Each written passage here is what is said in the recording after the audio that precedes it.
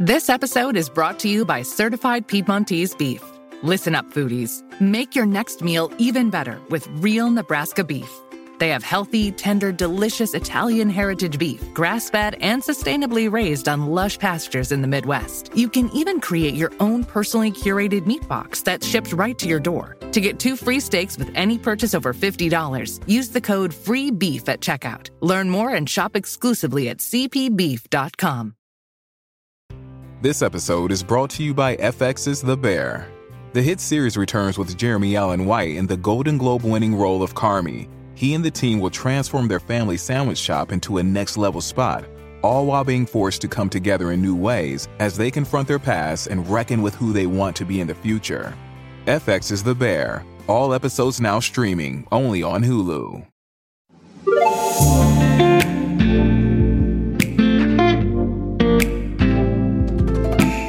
Hello and welcome to One for the Road with me, Sober Dave.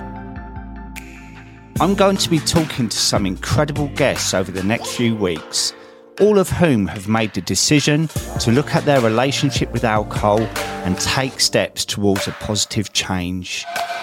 My guests are all at different points in their journey, but all have powerful and uplifting stories to share. And that's why I hope you find each episode a valuable source of inspiration and insight.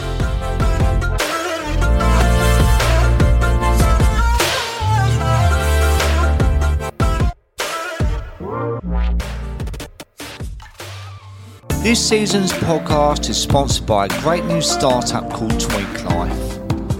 They have built a wellbeing hub full of useful information of tweaks that you can make, including mindfulness, nutrition, exercise, managing addictions, improving your finances, and even the menopause.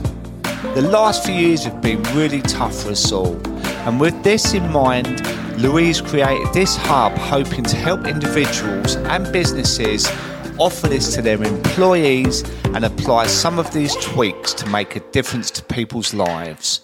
This is free to use, so for more information, please go to tweaklife.co.uk. My guest today on One for the Road is a volunteer speaker from the COA and recently appeared on the documentary Alcohol, Dad and Me with Vicky Patterson. Sadly, Amy lost her dad to alcoholism 2 years ago, and in this episode she talks candidly about what it was like growing up as a child of an alcoholic and what life looks like now her dad is sadly no longer with us. So please give a very special welcome to Amy Dickson.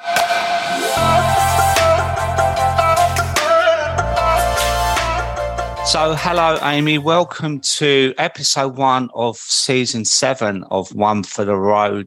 How are you today? I'm very well. How are you?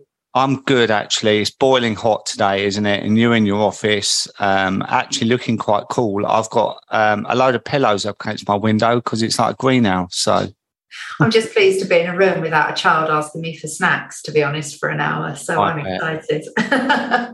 I bet. Well, thank you for joining me. And you recently appeared on the documentary with Vicky Patterson, and we discussed your part in there. And I know, working in TV myself, that you can record for 3 hours and be shown for 90 seconds. So we can talk about that a little bit later on. But as a child of an alcoholic, I thought it'd be really interesting to talk about what it was like for you growing up with your dad, Steve, how his drinking impacted your childhood, and we can go from there. Is that okay?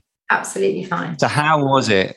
Well, I guess just to give a background, my dad, Steve, died in September 2020. He was 68 when he died due to his alcohol addiction. It's really hard to sort of say how was it, because like anybody, there were some really brilliant parts and some not so brilliant parts. And really just I've spent the last 2 years trying to really unpick which bits were good because they were good and which bits were due to his addiction and which bits were just kind of fairly just normal childhood growing up stuff, right? I don't think, when I was very young, I didn't know my dad was an alcoholic. I didn't have the vocabulary, I didn't have the understanding, I didn't really have any comparison. I actually stopped living with my dad when I was about 14, but by then his drinking was problematic. And I think after that, then things really sort of went downhill for him over a period of time. So I would say as a young child, it really didn't have a huge impact on me. Looking back, I can see that there were things that weren't normal, in inverted commas. My parents were very sociable, but he'd always be the one passed out at the end of the night. You know, we were kind of taken to barbecues in the summer. He'd always be the one passed out in a deck chair. And it was what he was known for. And it was funny. And he really bigged up that part of him. And he was a funny drunk at that point. He was absolutely the life and soul of the party. He had just this booming laugh and these hilarious stories. And really, that was okay. I remember waking up quite young, being really scared in the night because I used to think there was a bear prowling the house. And I used to literally freeze in my bed. And I had this whole plan of what would I do when this bear came into the room. And actually, I realise now that it was my dad really drunk and snoring. So whilst I say it didn't have an impact, of course, there are things it did, but it wasn't a cause of stress for me at that point. And I think then as a teenager, his behaviour did start to deteriorate. And I was very, very, very protective over my dad. I still am. Things worried me then. I still never took it personally. I wasn't really angry because I didn't feel like I was missing out on anything. You know, I'd kind of see him on the weekends. We spoke every day. But he was sort of telling these stories about things that had happened. You know, he'd fallen over and had to have his head stitched back up. And things were happening that I was just really uncomfortable with. And then I guess it did start to impact on my life a little bit, but initially in quite small ways because I wasn't there every day. But for example, at 15, I had to have my tonsils taken out. So my mum took me to the hospital. I had my tonsils taken out that day and my dad just didn't come. He just didn't come to the hospital to visit me. And he tipped up about 10:30 that night. And he was absolutely paralytic. He'd driven. He'd been out all day on a work do, and he had driven to the hospital and kind of basically just came in and sat in the chair and then passed out. And then I think eventually got up and drove home. And that's quite challenging because, again, I don't think I ever felt second best at that point because that was what I was used to. But looking back, that's really not okay. But I did always have my mum. I had my mum and my brother, and that was our family unit, I guess. Really, they were the people I was with 24/7, and that was a very solid place to be. So it was okay. When you say you stopped living with your dad at 14, did your mum leave him? My dad left, actually. With hindsight, absolutely that marriage would have ended. My mum would say the same. I think it probably would have taken her a little bit longer because I think she would have tried other things. But I think eventually she would have removed us. And certainly that was something that came up in the documentary last week where Vicky's mum had actually ended her marriage.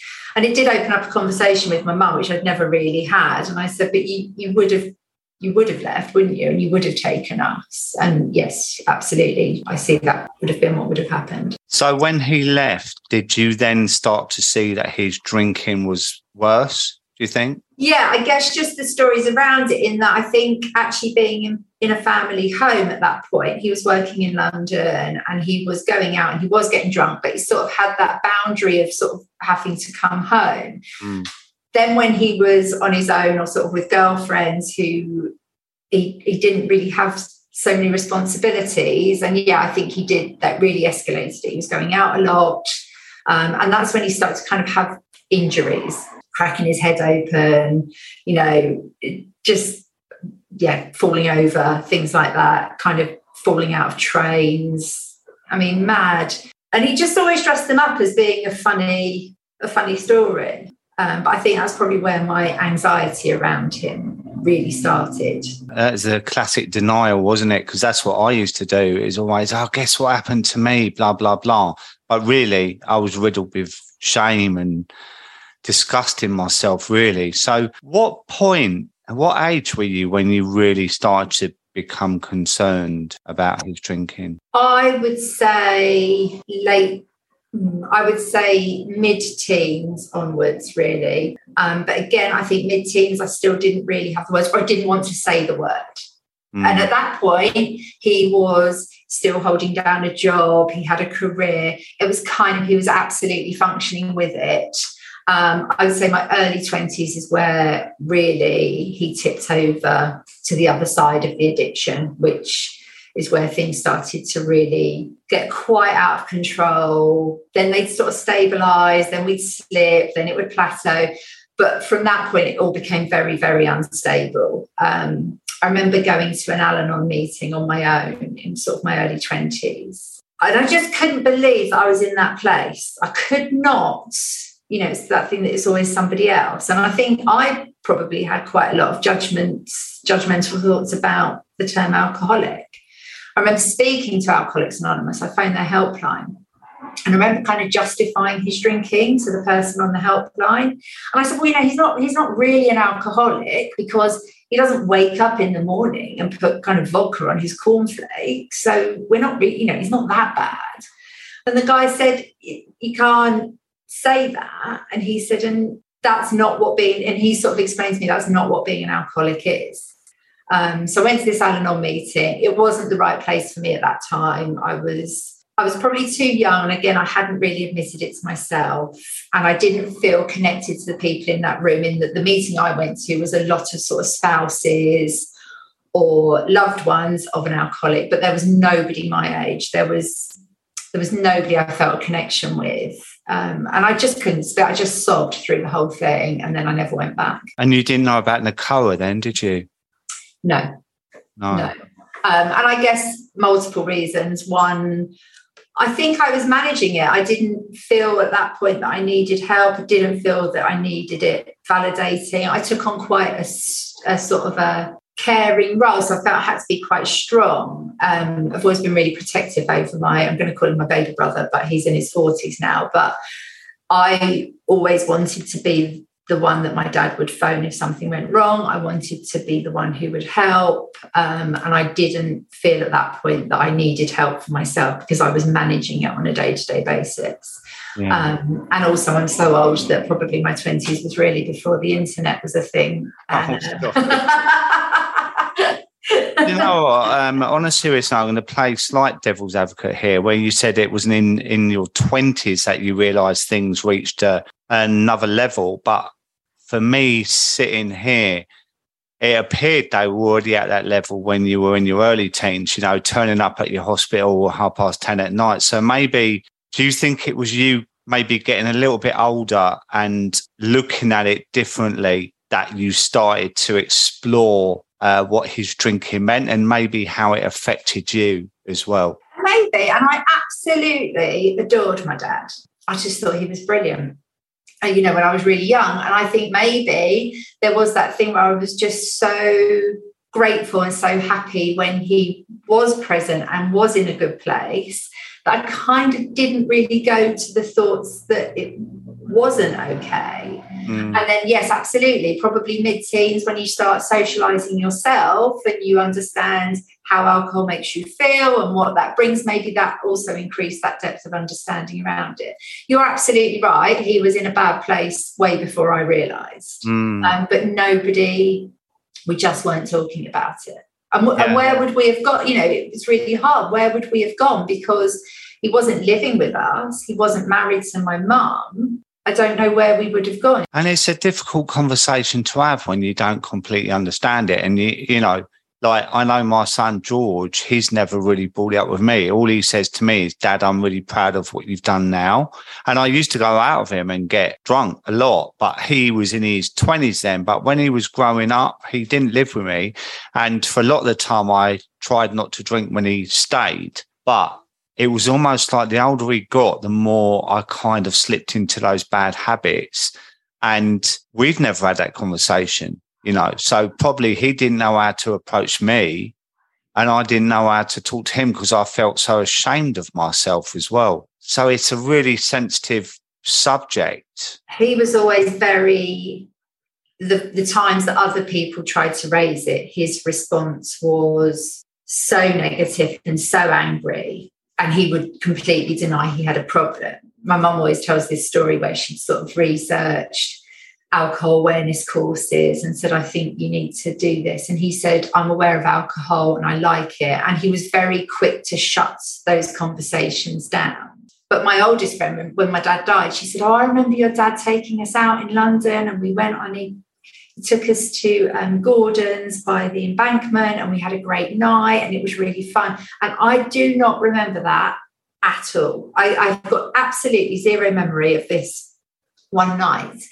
But I look back and I think that's just really weird. Like, I'm just really uncomfortable that happened and that was the thing.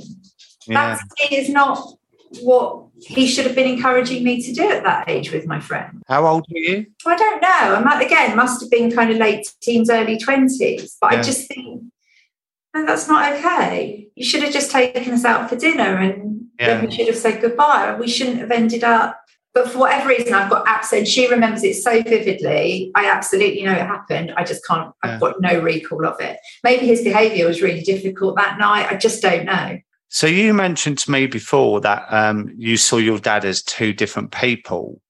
I know for me that for years and years and years, I was this happy-go-lucky bloke that would always make everyone laugh in the pub. The doors would open like a Western, and I would walk in with my Stetson on and my cowboy boots and say, 2 fingers of red eye.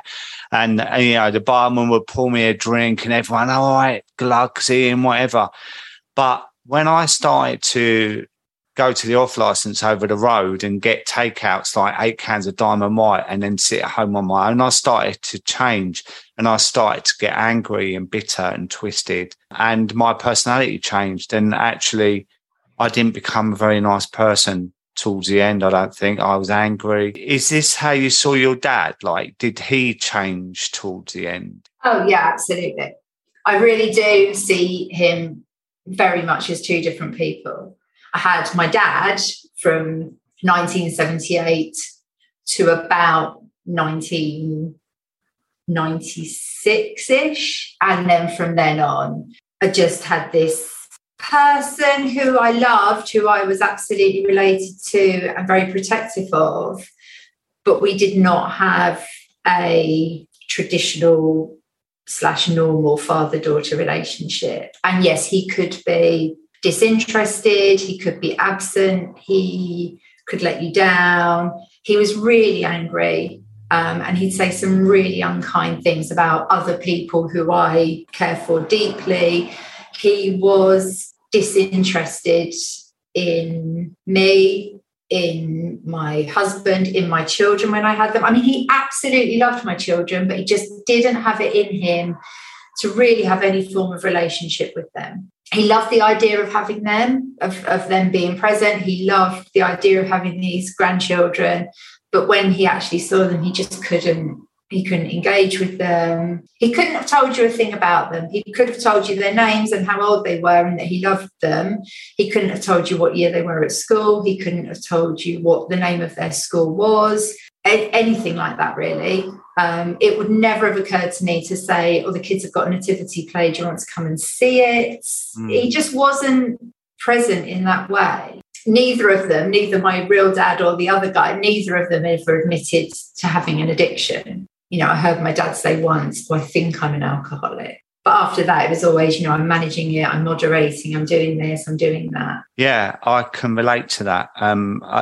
Well, to be honest, I still don't like the word alcoholic. I don't like labels. How does it feel for you to be as we say, a child of an alcoholic? How do you identify to that? Is it something you don't feel comfortable with, or? I actually don't mind labels if they're helpful. I can understand, and obviously every label has a stigma around it, doesn't it? So one of my children has recently been diagnosed as having ADHD, for example, and we really battled with that. Is that a really negative label we're attaching to a child? But actually, it's been incredibly helpful in our situation for him and kind of understanding it. I think alcoholic is a negative term for a lot of people with a lot of judgments attached to it. But the reality is I am the child of an alcoholic. And so it doesn't bother me at all. And I actually find it it's a huge part of my identity that I'm not going to deny. And it gives me an affiliation with other people who've experienced it. Because if I stood I couldn't sit here talking to you and go, yeah, no, I had a dad and he liked to drink. Because that doesn't help other people. Look, the reality is my dad was an alcoholic and I'm his child. It is what it is. And there's no judgment on me. It's not my fault. No, I love that answer. I didn't cause it. It's a difficult question, I suppose, but do you wonder how things would be for you if you wasn't a child of alcoholic? Like, would things look different, do you think, for you? Has this shaped you? I mean, absolutely it has. There's not one area of my life that I don't think has been impacted by it. Again, that's really hard for me to say whether that's a negative or a positive. I don't know who I am without having had an alcoholic dad. But the same as I don't know who I am without having my mum or my brother or my husband now or my kids, because they're a huge part of who you are, aren't they? All I know is my dad was an alcoholic. It absolutely cost him everything. And that's not what I want for me or for my children. Yeah, it has. Every kind of anxiety, everything I get stressed about, everything that worries me or I get angry about. But also there's a lot of things I'm very, very calm about, because when bad things have happened to you, you absolutely do get a handle on what's important and what isn't. Absolutely. And it seemed like a bit of an obvious question, but, you know, I sometimes ask myself the question, I wonder how I would have been if I didn't drink a bit in the early days, you know, but it is what it is, isn't it? And you have to deal with the cards you're dealt with. So moving on to the documentary, there's been a lot of media coverage around the Vicky Patterson documentary about her dad. And I made my views clear on my Instagram last week about what my reaction was to that. And how do you think that went? Because you were on it for 90 seconds to a couple of minutes or whatever. And as I said previously, like with TV editing, you probably filmed a lot more. So was there any more that you wish you could have talked about in that documentary? Yeah, I mean, we had a really, really long chat, the three of us in that room. And I think there's a connection between children of alcoholics. There's so many unspoken things that you just absolutely get. And actually what's really, I find always really helpful is kind of feeding off, oh, do you do that? Do you panic if somebody doesn't come home when they say they will? And really kind of gauging what is sort of for want of a better expression, a hangover of being the child of an alcoholic. Which parts do you all do? Because you want to normalise some bits that you question, don't you?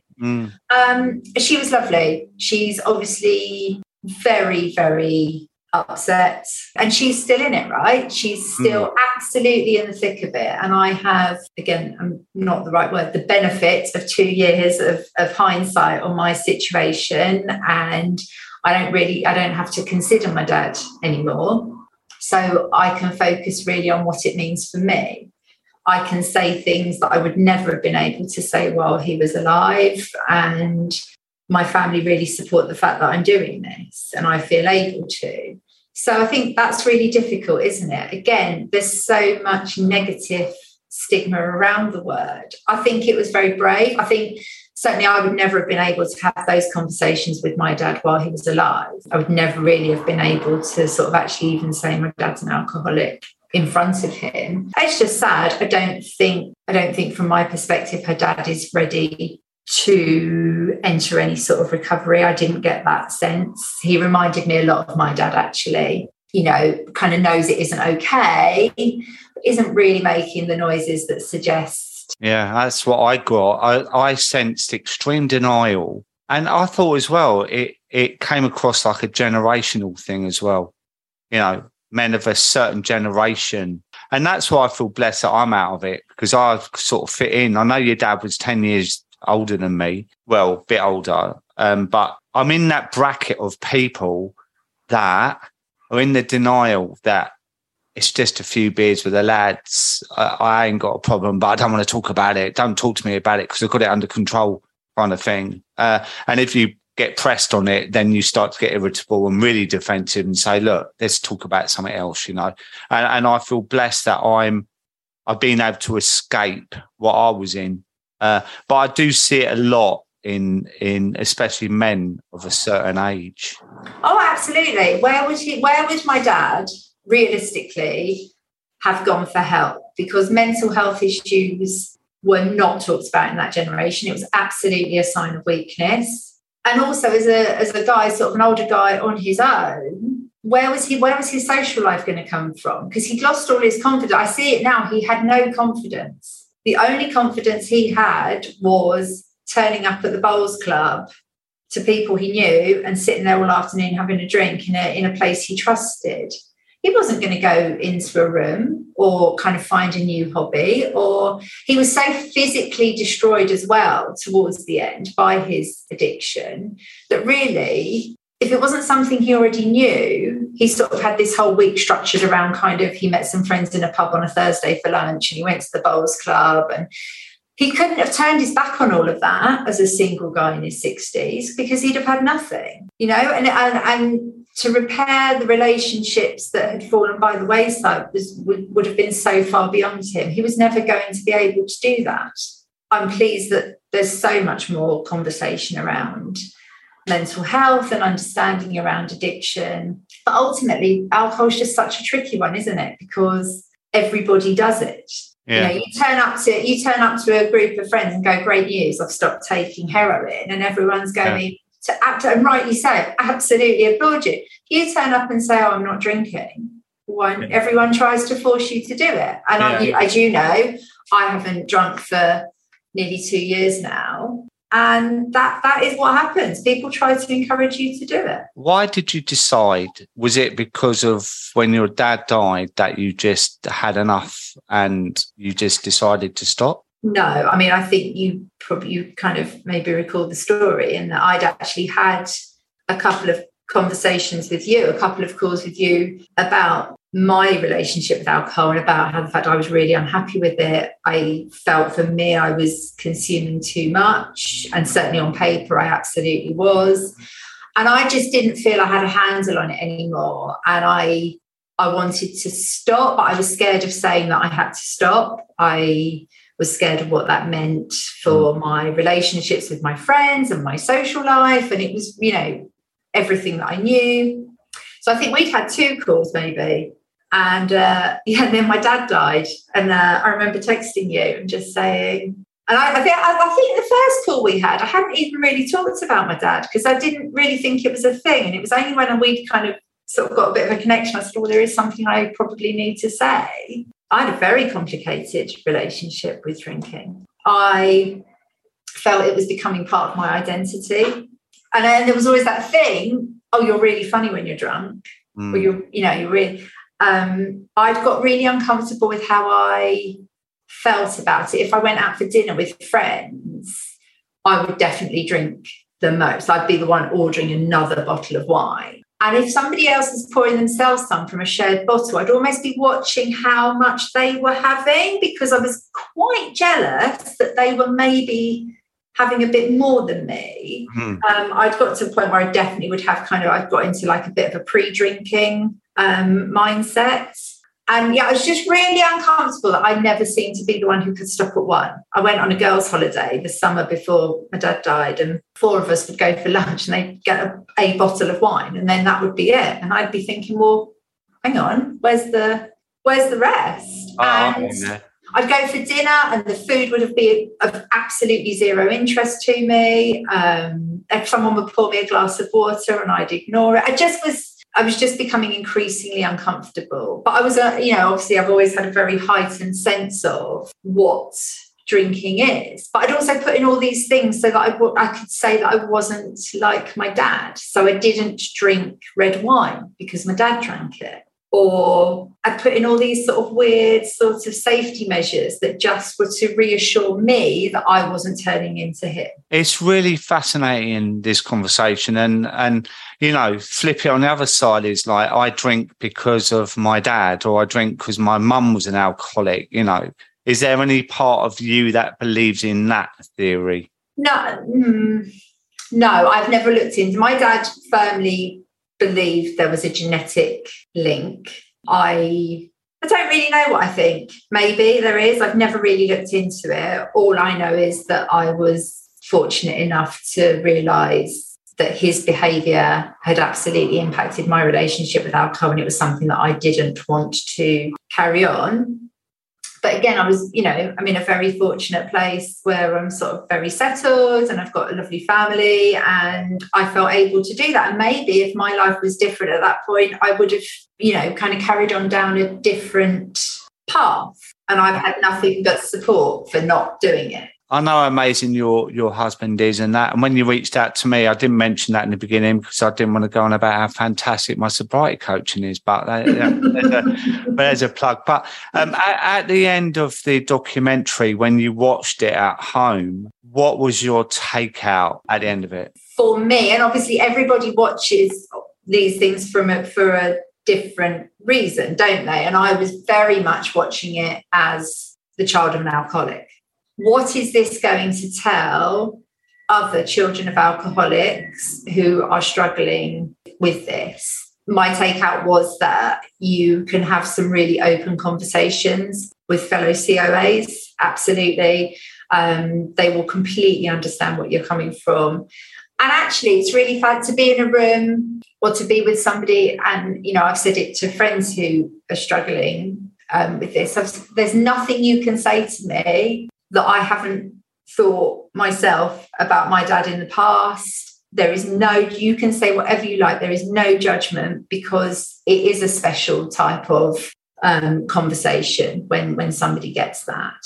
I guess what I wish I'd had the opportunity to highlight more is definitely from an ACOA perspective, is they work around the idea of the six C's. They have been so important to me, because there are still times 2 years on, age 44, where I am completely overwhelmed that I ended up the child of an alcoholic with a dead dad who died because he couldn't stop drinking. I can't quite believe sometimes that I sit here and say those things, because those are the things that happen to other people. And for such a long time, I didn't admit it.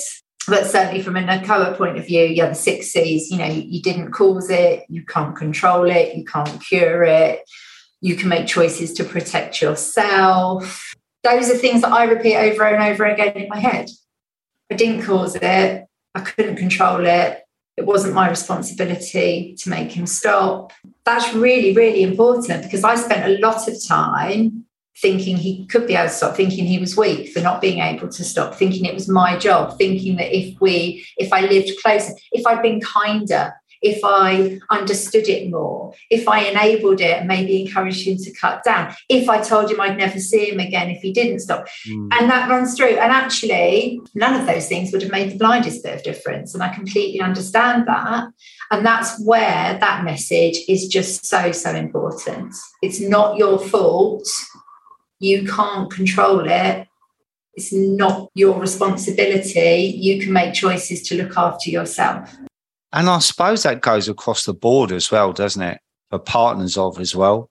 Because when someone's that deep in addiction, it's, they can get support, and there is support out there, but they need to want to do it for that to work. Yeah, one of the most powerful things I've seen recently was the Will Young documentary about his brother, where he actually said, the last time I saw my brother, I hit him and told him to leave my house, and that is okay. Yeah. And for somebody to actually say that, and one, to admit that that was the last behaviour that they did, but also that absolutely it was okay in that moment for him to behave like that.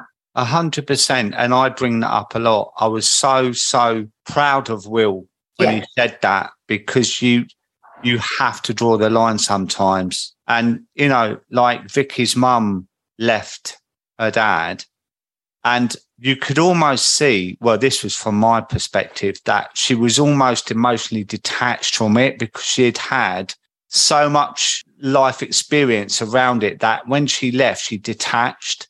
And that's harder for a child of an alcoholic, isn't it, I imagine? Because I don't think you can you? And certainly from my perspective, I would not have wanted my mum to remain married to my dad.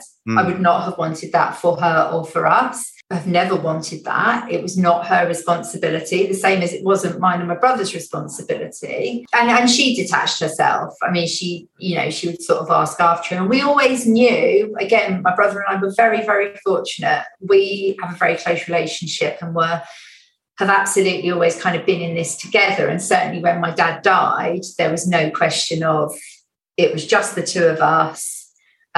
Weirdly, there's parts of me that look back on that time really fondly, which is a very strange thing to say. My dad died in the most horrendous of circumstances. He essentially had a huge hemorrhage on his own. So, you know, the police knocked on the door and all of those things, and it was not a pleasant time. But actually, it's the first time my brother and I had just been the two of us, and we were such a team. And again, it was that thing of, we'd known for years that my dad would die through his drinking. And when it happened, we just absolutely came together, and we had conversations that we'd never really had, and we shared memories. But as an adult, you don't get to spend a lot of time with your siblings. And certainly there were things we had to do during that immediate aftermath. I couldn't have done it without him, and probably vice versa. And we will never speak to anybody else about them, and we will probably never share those details. But it really strengthened that relationship in a way that actually I'm really grateful for. You know, my mum, again, completely supported us. We're very fortunate. We've got the most incredible aunt and uncle as well, who, much like us with my dad, we didn't know what to do. We didn't know where to go. And I guess fundamentally, my dad didn't want to receive the help that we could have provided. But we've always been very, very fortunate that we've always felt very, very loved and very supported by other people. I mean, at some parts of it, I mean, I remember talking to Sarah Drage about her dad as well. And when he died, there was a certain feeling of relief as well, because of the incredible responsibility of the family. A huge relief, because when you've known something is coming for such a long time. And actually, for me, I've been waiting for my dad to die genuinely for about 20 years. And my imagination would take me to, was he going to wrap his car around a tree? Was he going to kill somebody else? Was he going to fall over and hit his head? Was he going to get into a fight? What was going to be the ending? The ending was almost inevitably going to involve alcohol. But what was that ending? The day my dad died, I was in the car with my husband, and I said, I don't need to check my phone now before I go to bed. And he said, well, what do you mean? And I said, well, the last thing I do at night, I check my phone has got the ringer on, because my dad might need me. And just this behaviour was so ingrained that the last thing you do, you check your phone has got volume, because your dad will phone in the middle of the night, either because he's ill, because he's hurt, or because he's really, really distressed. And all of those things have happened. And that was within hours. And I went, I don't have to do that anymore. Yeah, there's a huge sense of relief in a lot of which is horrible. It would have been his 70th birthday in June. And there are lots of times where I wish he was still around, and I wish I could have those conversations, and I wish things had been different. And I do miss it. I mean, no one wants their parent to die, but my life is less stressful now, and I can really focus on what's important. And actually, this was always going to be the conclusion, and now I kind of have those answers. Yeah. And going through his stuff, I have a lot of answers about what it was like for him, because we could never have that conversation. So I know that he had a diary where he was writing down how many units he'd drunk. He didn't enjoy drinking the way he was. I know that. I get that. He was making steps constantly for years, books about giving up, CDs about giving up, his whole Amazon browsing history, when I closed down his Amazon account, the last things he'd been browsing on Amazon were books about what it is like to be the child of an alcoholic. Oh, God. It was awful, but it shows me how deeply he cared for us, how much he didn't want us to be those people, and how much, therefore, he didn't want to be the person he had become. Oh, that's really moving, Amy, because I went to a NACOA event in Brighton, which was a gallery that Kerry Walker had arranged. And on the train there, she WhatsApped me and said, how about you do a little talk tonight? And I thought, okay. And when I got there, I was surrounded with children of alcoholics, and I panicked. And I thought, what do I talk about? Because I am that person.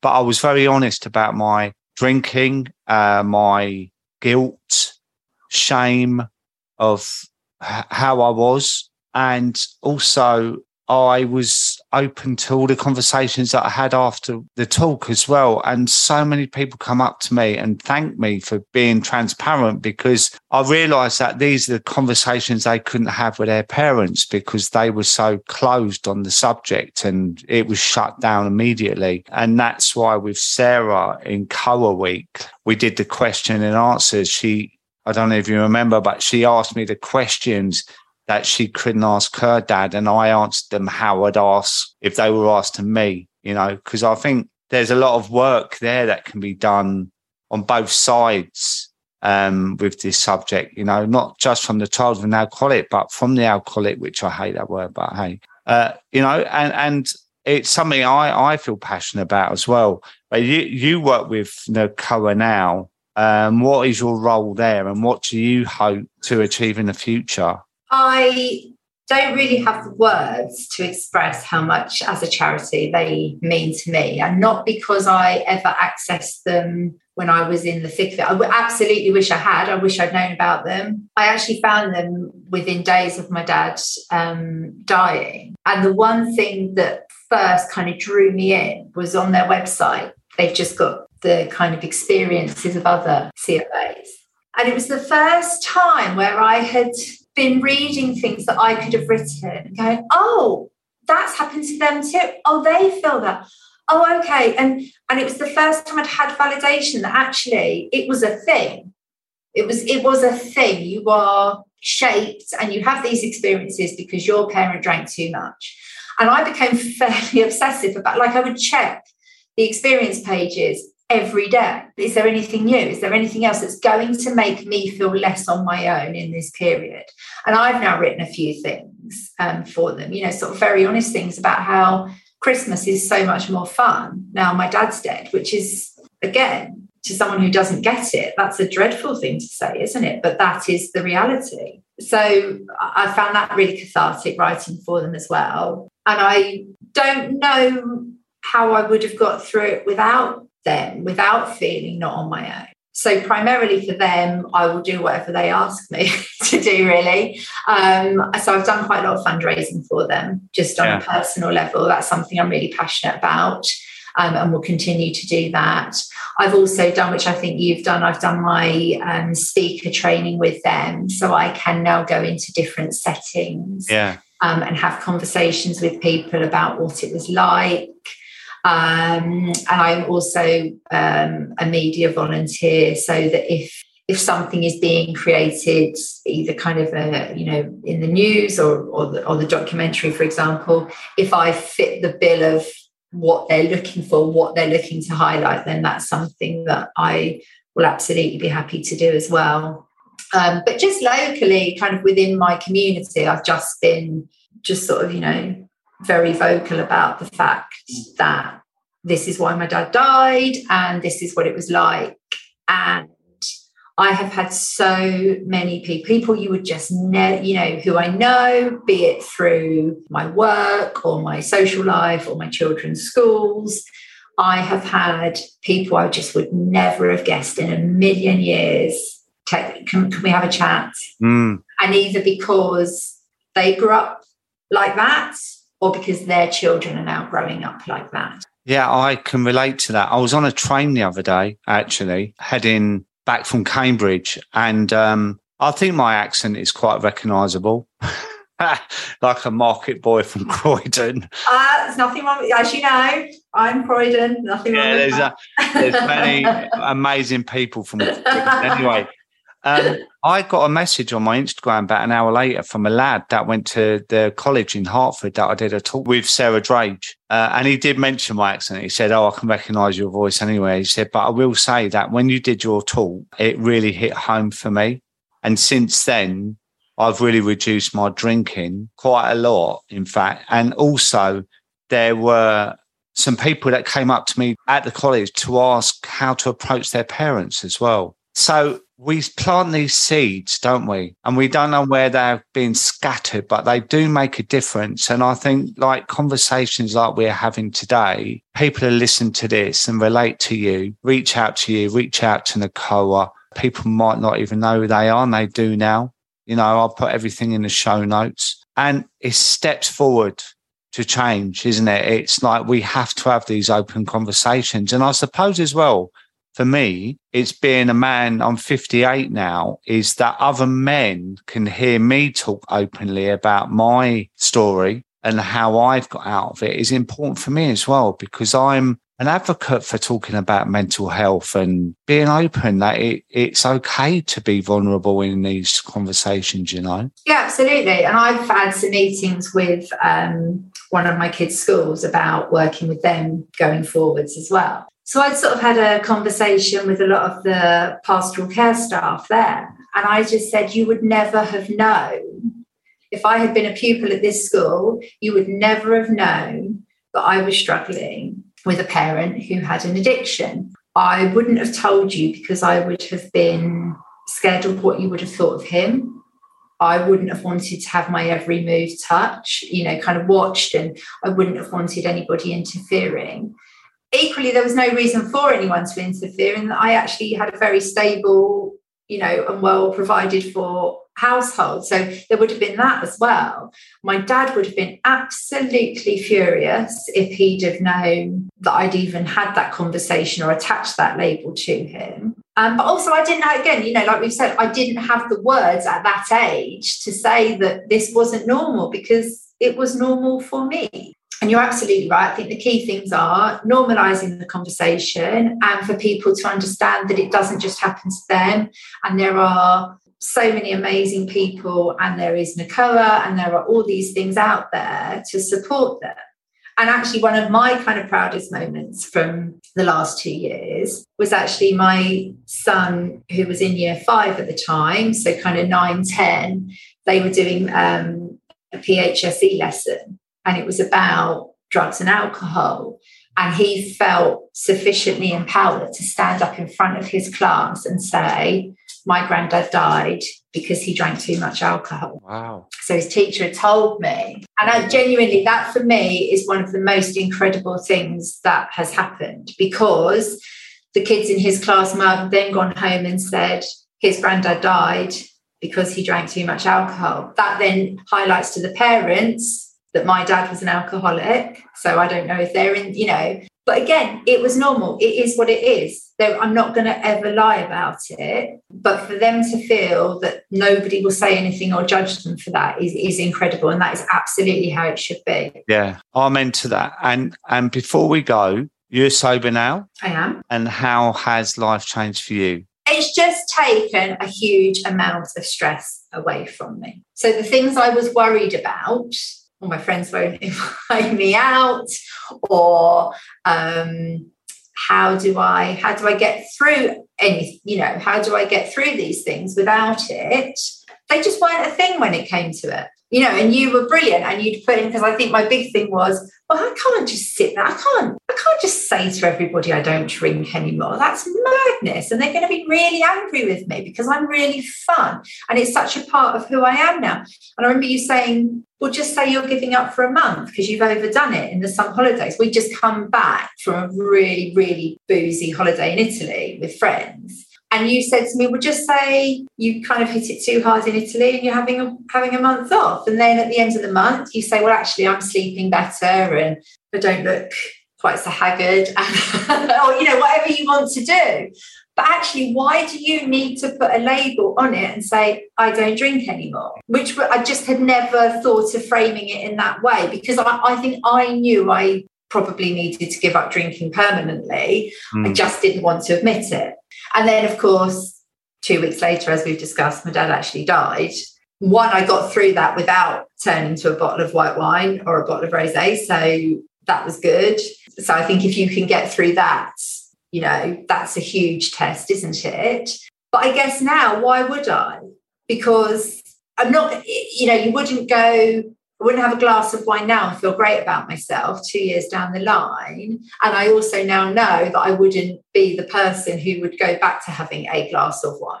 Yeah. I would go back to where I was, which was a place I was not comfortable with. Yeah. Yeah. And I would never talk about what I was drinking or how I was drinking, because all you can ever say is, I personally was uncomfortable with my relationship with it. I'm not here to tell somebody, well, you shouldn't drink that many units or you shouldn't drink that. Yeah. I was in a place where I was unhappy and I was uncomfortable, and I have been fortunate to turn that around. And now it's not a thing. You know, I'll go to places where I haven't met somebody before and I'll just say, I don't drink. And actually never has anybody said, why not? Or questioned me. It's just not what I do now. And really, why should they? Well, yes, but that was one of my fears. Yeah, I'm going to have to justify my behaviour. Yeah, but we do. Like what you said earlier, if it's heroin or smoking, or I'm on a diet, or I'm doing this, I'm becoming a veggie, like, oh, brilliant, I'm giving up drinking. What's wrong with you? Do you know what I mean? And this is why we're trying to break the stigma down of that, because it's ridiculous. And the more people I get involved with in life, the more I realise that it's not so much a thing now. People of all ages and different social groups are stopping drinking. So it's all going in the right direction. And the other thing before we go, I was going to say about your 2 years is the fact that your children as well are growing up with a mum that doesn't drink, you know, so you're present all the time, and, you know, it's so important for them as well. Yeah, I mean, don't get me wrong, I'm still not going to win any awards. They still really annoy me. I still shout, I still swear, I still lose my temper, and it hasn't made me a paragon of in any way, shape or form. I didn't lose any weight. Like, you know, those things, but I'm not stressed about it. It's just nothing that concerns me now. It just isn't. But I had got to a point where there were things I was doing that my children were witnessing that I remembered seeing with my dad. Like I'd kind of go out we'd take the kids to friends for a barbecue, and we'd have to leave the car there because I couldn't drive home. And like I remember, you know, kind of walking them home in Crocs at 11 o'clock at night across across the common, and it was all okay and they were okay. But I remember my dad doing stuff like that with us, and me being actually quite scared. I think more likely is they were scared you were wearing Crocs, to be honest. I wasn't wearing them, they were. I would never, you know, I might have been drinking, but I would never have worn a Croc. Well, look, Amy, I could talk to you for hours, and it's lovely seeing you as well. And I'm really proud of you as well. And you were amazing in the documentary, and continue to do the incredible work you do for Nakara as well. Well, and you've come on leaps and bounds. You didn't even have a blue tick when I first met you, and now look at you on Instagram. Oh, thank you. My book's out soon as well. God knows how I've written that, but that's out. Can't wait. Can't wait. All right, Amy, bless your heart, darling. Thank you so much, and I hope to see you soon. Take care. See you later. Take it easy. I hope you've enjoyed today's episode of One for the Road. Please remember to subscribe and leave a review. You can now download my app, Sober Dave, on the Apple and Google Play Store. And on there you will find lots of tutorials, tips and support to help you stop drinking. And there are also meditation audios, food plans and chat forums. You can also find me on Instagram @SoberDave. Please remember to join me for next week's episode. But until then, thanks for listening and have a great week.